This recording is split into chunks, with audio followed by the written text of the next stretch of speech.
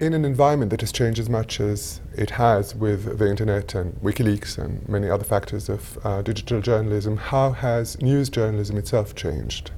I think it's both a case that news has radically changed, but yet the fundamental core values of journalism remain the same.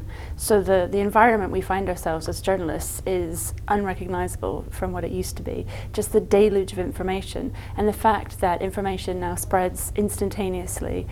You can have something happening in Syria and instantly it's being tweeted or put on websites. And how do we verify that? How do we know it's true and not propaganda? So the fact that there is so much information, that's new. How we verify it and how we figure out in this mass of data, of information, what does the public need to know? What is the news here? That's the same values that we've always had for journalism. So for me, it's a mix of the two. Except that the editorial process is now under scrutiny because the source material is often available to the general public. And how do you stand up to that scrutiny? I mean, I think that's great that there is scrutiny. There was always meant to be scrutiny in journalism. I mean, that's why if you wrote an article, you were meant to tell who you're, unless there was a reason to keep a source secret with the fact that they might be harmed. Generally, the practice was that you should state by name who you got your information from, so people could verify whether they thought that was a legitimate source or not, or whether they thought that source had a good reputation or not.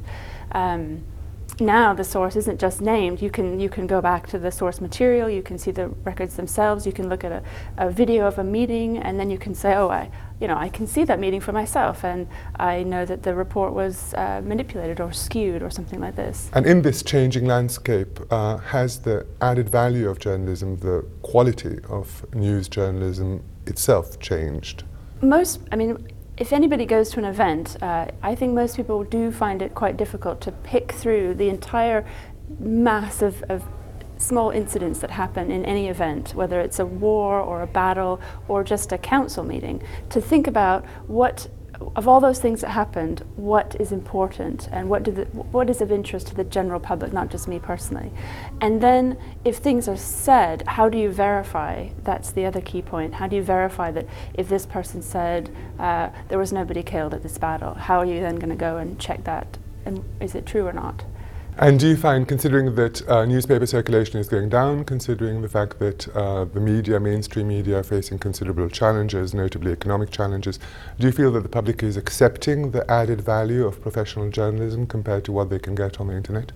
I don't know that they have, that the general public understands the value of journalism, and I do think that's a failure of journalists themselves, that they themselves are having a crisis of confidence. What do we do? What is the role of a journalist? How are we any different than a bunch of bloggers or hackers or anybody else who is occupying the online space?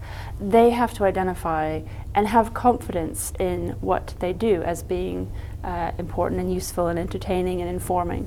So for me, that's I think that I understand the value, but I don't know that all journalists do, and I don't know that they are communicating it very well to the general public.